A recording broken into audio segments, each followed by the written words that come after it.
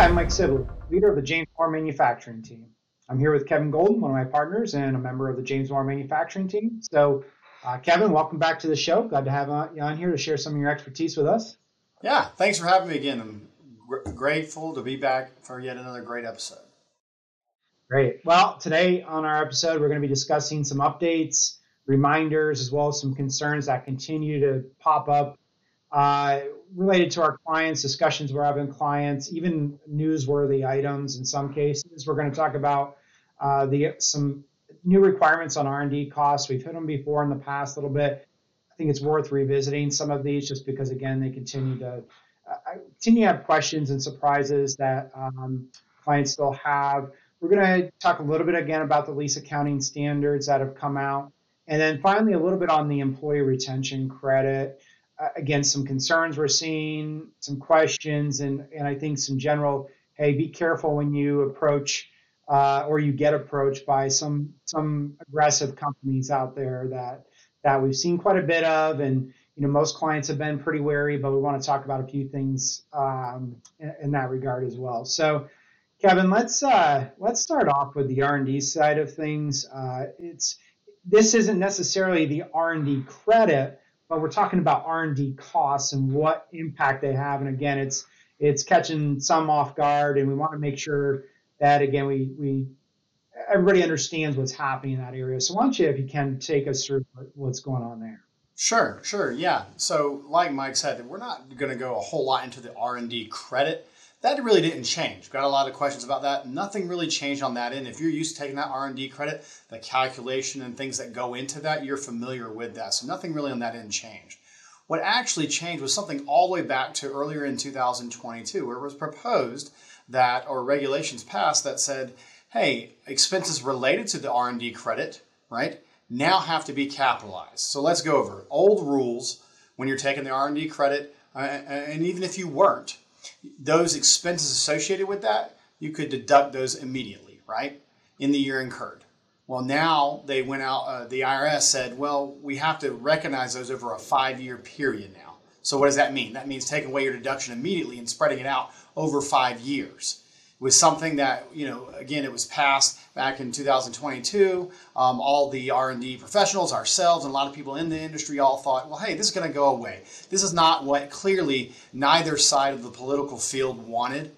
They didn't want that as an answer. They liked the answer, the great things that did for the economy, but they couldn't agree, like most times, on a lot of the smaller things that then this happened to be in the crossfire. And it's something, again, we thought would go away. We wouldn't have to deal with it. But then as the year went on, and especially as we got into November, December, it is definitely around to stay. And there's no signs that it is going to go away, right? So some things to consider. First of all, if you're someone out there who says, well, I've taken the R&D credit, well, this will definitely impact you, right? Anyone who's in that field of maybe you have a significant amount of research and development type costs. And it's not just the cost directly involved like you would think of for the study either. It's things like overhead. I mean, the IRS is trying to say, hey, that's tied to those R&D in some way, shape, or form. So now you have to go through and try to capture some of those overhead type expenses to now capitalize as well. So it's not just your direct costs like your supplies or your wages or your contract labor, but some overhead as well may get caught up in that. Again, it's made it unfortunately a little bit more complicated, and the direct impact to most of our clients is that, hey, some expenses I can normally deduct whether I took the credit or not. Now I can only deduct a portion of those, and the rest of that's going to be spread out over a 5-year period. Some things that we're kind of advising and telling people about. One, there is always the chance that perhaps it will, go away. Perhaps it will be overturned. We don't foresee that happening in the next probably 4 to 6 months, but it's not to say that it wouldn't, right? So one option is to say, hey, maybe you should extend your tax return, right? Maybe you should just hold off on finalizing everything yet. Maybe get it on the verge of finalizing, but don't quite push the button just yet. See what happens. If it ends up being in your favor, great. Then you can, you can always make tweaks and adjust before you file. If not, and of course, if this goes on like government tends to do, it may go well beyond the filing season in the fall, which is September or October for most taxpayers, and therefore you're going to need to file anyways. But that is one option, right? Another option is just to go ahead and file the way it is, right? With the law the way it states, the best attempt, talk with your professional, file that way. If they do overturn it, you may have to amend a return or something, but at least then, again, you are, you're in compliance with the laws as they state today. But again, it's not the R&D credit itself, but really all these expenses associated with it. We kind of took for granted that you can just deduct those, that now, again, only a portion of those are able to be deducted. There's a lot more detail in those and what expenses could be exposed to that. If you're someone who maybe hasn't done a whole lot of research and development and all, it may not be as impacted, but again, you may be more impacted than you think because of these other type of overhead costs that aren't in your traditional R&D realm that might now get captured underneath this. So something just to be aware of and to be on the lookout for, especially if you're used to taking and you have a lot of those research and development type expenses. Yeah, great points, and thank you for great job summarizing that. And these are items that we're talking to our clients about now, but obviously we're still continuing to talk to clients. The same exact thing that you said.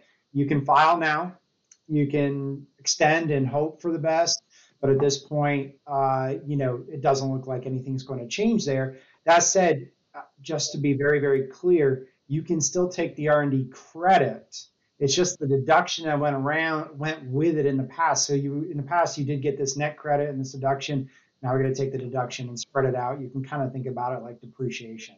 And so really to add to that, Mike, even that makes the credit even more valuable now, right? Mm-hmm. Like we're not able, regardless of whether you take the credit, this may apply to you. You can't deduct all these. So if you're on the verge of maybe I shouldn't have gone and done like a study or taken that credit, now might be a great time to do it because, again, this law or this rule is going to apply to you anyways. That makes the credit even more valuable to help offset or minimize some of that impact it may have to you.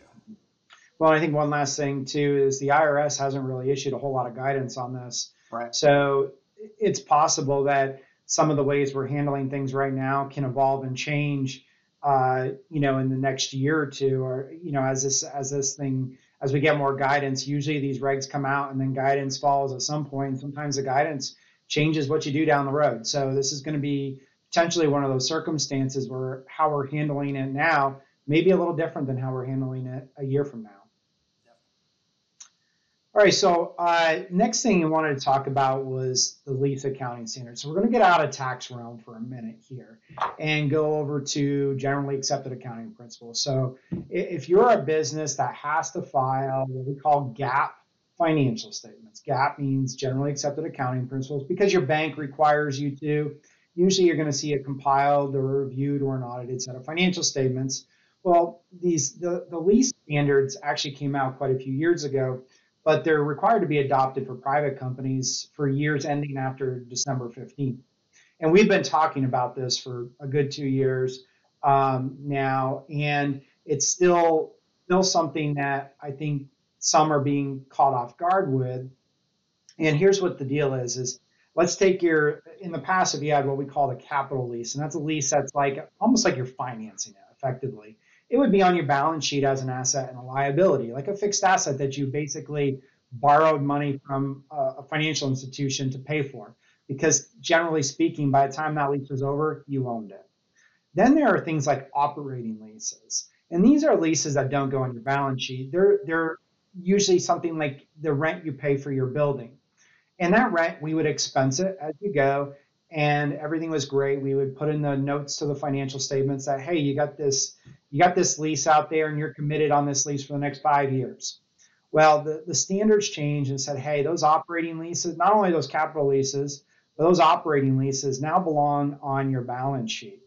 So we have to put this right of use asset. So let's pretend you got a building that you're renting for $1 million a year for the next 5 years. We're going to take that $5 million, we're going to present value it back, and we're going to put an asset on your books and a liability for the debt payments on the rent.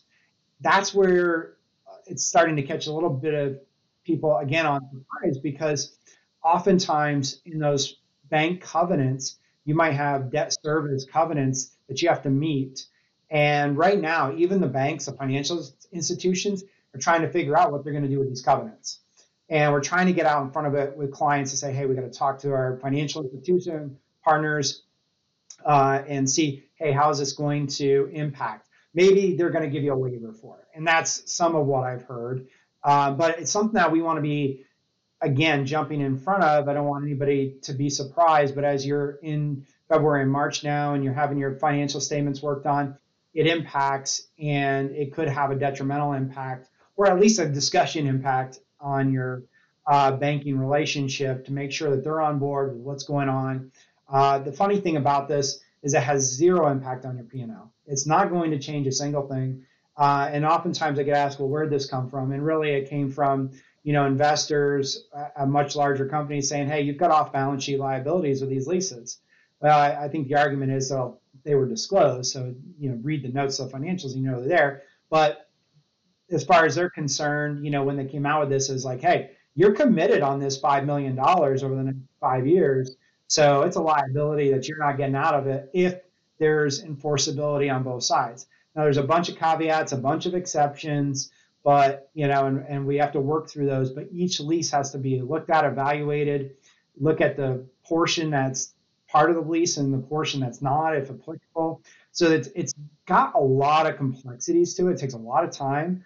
But again, it's still a conversation topic that's coming up. And on top of that, there's the potential for impact with your banking institution. So I want to keep throwing that out there until it becomes kind of mainstream a little bit. So you're not surprised that if you haven't started working with your accountant yet this year for 12/31, hey, this thing's coming out there and you need to be talking about it and you need to be getting prepared for that. Now, if you have no leases, great, you're good to go. If you have, a bunch of very short-term leases, you got a day one here, a month one there, you're probably okay. But if you got these long-term leases, potentially you've got some more issues coming your way to have to deal with. Well, and Mike, like you said, let's talk about tax for a second. There's no impact really over on there, right? There's no impact. And again, as financial statement reporting, a lot of the impact we're seeing, even if you have a good CPA or provider who is aware or has been talking with you about that, the unintended consequences, hey, the fallout of what, like Mike said, what are the banks and other third parties that are looking at these financials and how they're evaluating and looking at them. Are they aware of that? Do they know that to take that into account when they're analyzing you for loans, analyzing you for value or whatnot in your company? So again, that's more of probably the bigger concern in addition to just doing making sure your financials are correct and disclosing this properly. So. Yeah, we've already seen third parties reach out and say, whoa, what is this big asset and this new liability that's on your books for $2 million? I was like, well, hold on, calm down. Let's walk through that. They're like, oh, we didn't realize. And, so some of those things. And so that's why, I think not only do you have to be prepared for this, and you're right, Kevin, it has no impact on tax really. So, it's really a financial statement component and disclosure. So there's a lot of work to get it set up right, to get the reporting right. And then there's the piece to talk to any third parties that are going to be looking at your financial statements, having that advanced conversation and say, hey, oh, by the way, so that way they don't see, the present value of some lease on a building that you've got signed for the next 20 years, all of a sudden showing up on your balance sheet. So, trying to just continue to get out in front of that to make sure that you just head off any issues or at least not scare anybody when you see these things pop up. All right, so the last thing we really wanted to hit on is the ERC. So this is the Employee Retention Credit. And I think at this point, I don't know that I have talked to any business owner who doesn't get at least emails a day saying, hey, you probably qualify and, let us help you out. And you know what, that's great. And it may be that, and there are a lot of companies that qualified. And the basics of it were, this is to help companies who are really negatively impacted by the pandemic through either loss of revenue, government ordered shutdown, and things of that nature. And so they put out these rules and in combination with the PPP and said, hey, you might qualify to earn these credits back. And basically the way it is, you amend your payroll tax returns and you get this refund. And of course you have to claim it as income. I think everybody's well aware of that. The concern is that what popped out of this are some aggressive pop-up companies that are claiming to be experts in the ERTC, the Employee Retention Tax Credit, basically saying you qualify. And there are certain qualifiers. Your revenue had to have a substantial decline, or you had to be shut down because of a government order. And that government order thing goes off into a lot of different tangents as to what this means. This is not just a, hey, answer 3 questions and we can get you qualified, right? So there's a revenue or a shutdown, and then the shutdown goes off into a lot of tangents. Now, here's what we're seeing. We're seeing these firms come out and say, hey, did you have supply chain issues? Yes, I did. Of course, everybody had supply chain issues, despite the fact that the revenues may have gone up at the best rate ever or whatever. They were just hearing, hey, yes, I do. But they're not going into the next steps that you have to take. They're just saying, okay, you said yes, we're going to calculate and you're getting a big number and let's go from there. And so, beyond just having supply chain issues, there's the backup fact of, well, were those suppliers shut down because of a government order? There's other pieces that how did it impact your business, and was it substantial? And so there's a lot of qualifiers, even to the point where the IRS put out a Q&A. It's a pretty long document that has a lot of Q&A stuff on it. Now, don't get me wrong. There's some very good companies out there that are doing some great work, but it's just a warning. And so what's happened is the American Institute of CPAs has come out. The IRS has come out and said, hey, we are going to target these ERTC claims. I don't know how they're going to do it. I don't know what. Part of my guess is they may look at companies that had increases in revenue and claimed an ERTC. I don't know. I'm just speculating there. But I'd be really, really careful about evaluating, these ERTC credits. Now, I know a lot of CPAs are not doing this. They're not going down this road because it's complicated. There's pieces to it, but generally speaking, we can talk high level and help on understanding what some of these things mean. And you may need to, even if it's a big enough credit, want to talk to a tax attorney to help make sure that you're staying within the legal guidelines of this. And, and make sure that you're doing the documentation to support these things based on what the law says. So that way you can put yourself in a good spot if you do get audited by their IRS. So, Kevin, I don't know if you want to add anything on that. Yeah, I akin this a lot on a smaller level, but to a lot the Affordable Care Act. If you remember when the Affordable Care Act came out that says, hey, everyone's got to have health insurance now if you don't already have it, right? Everyone was rushing to the marketplaces, other places to get it. And what happened? There were salesmen and different people who went around person to person saying, hey, you could qualify for $20,000, $30,000 worth of premiums to help you pay for your health insurance. You just need to sign here and answer a few questions, right? Mm-hmm. People, of course, said, well, that sounds easy. Yeah, health insurance is expensive. We all know that. I'll take it. And what happened is whenever they got done, if you know that process, is if you take a subsidy from the government, it's based on your income. And they true it up. When you file your tax return, right now, when you're filing your tax return, if you took a subsidy last year, they're truing that up and saying, did you take too much or too little? If you took too much, guess what? They want it back. That's kind of the same thing we're seeing here. There are legitimate, as Mike said, there's legitimate companies out there who legitimately can qualify for this under what we would call a facts and circumstances. It isn't a substantial decline in revenue, but other facts and circumstances allow me to. But one, kind of use your gut, use some common sense. Is what they're saying even makes sense to you? If they can't explain it to you, how are they going to explain it to, an IRS agent, which I guarantee you may know as much as you or even less in some situations. Whenever they, and if the IRS doesn't understand it, guess what they're going to do? They're going to say no, right? Number two is you have to be familiar or comfortable with that stance they're taking because you're the one ultimately responsible for it, right? Mm-hmm. Yes, they have agreements and things like that say, okay, if you get under, an IRS audit, we're going to be there to help you and so forth through that. But guess what? It's still your money. It's still your on the line. Who's got to pay it back? You do, right?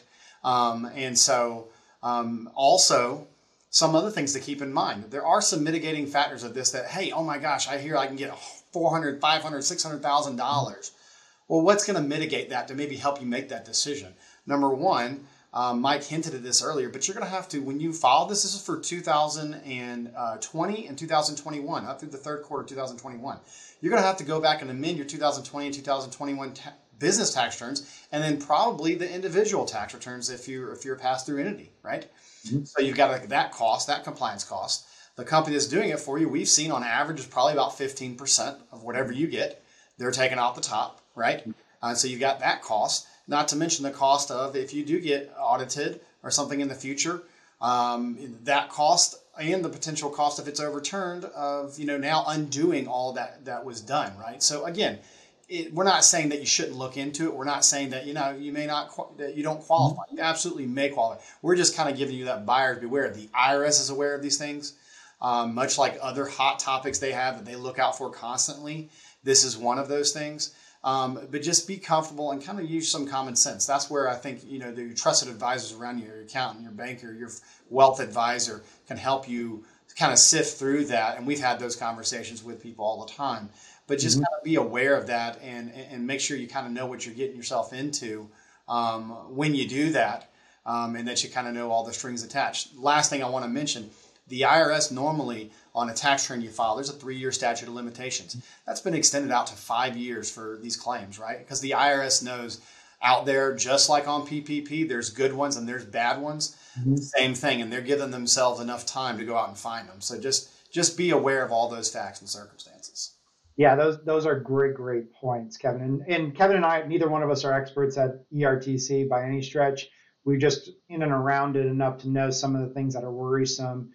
Like Kevin said, just to reiterate, you may very well qualify. There's some very good companies out there. What I would suggest is if, the revenue aspect is actually kind of easy to some degree, but, there's an aggregation factor. So if you own multiple companies, you got to look at multiple companies, right? But if it goes beyond the revenue and you're getting into supply chain and some of these other things that can also qualify you, make sure the company is helping you document for your files how you qualified and met those exceptions. Don't just let them answer some questions at a high level and say, okay, you qualify, here's the calculation, go ahead and file away.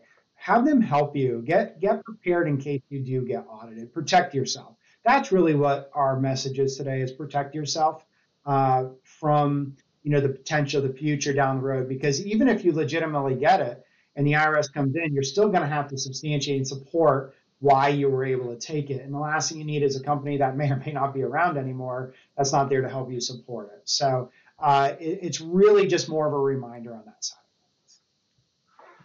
All right, Kevin. So we hit a mouthful today of great news and joy that we brought, but really again looking out for businesses. That was kind of the purpose of today, is really looking out, be proactive, and make sure you have things in order, documentation in order to support what you have. So I appreciate everybody who listened today. Looking forward to the next month's episode, and I hope you all have a great day. To learn more about James Moore & Company's manufacturing services, go to jmco.com.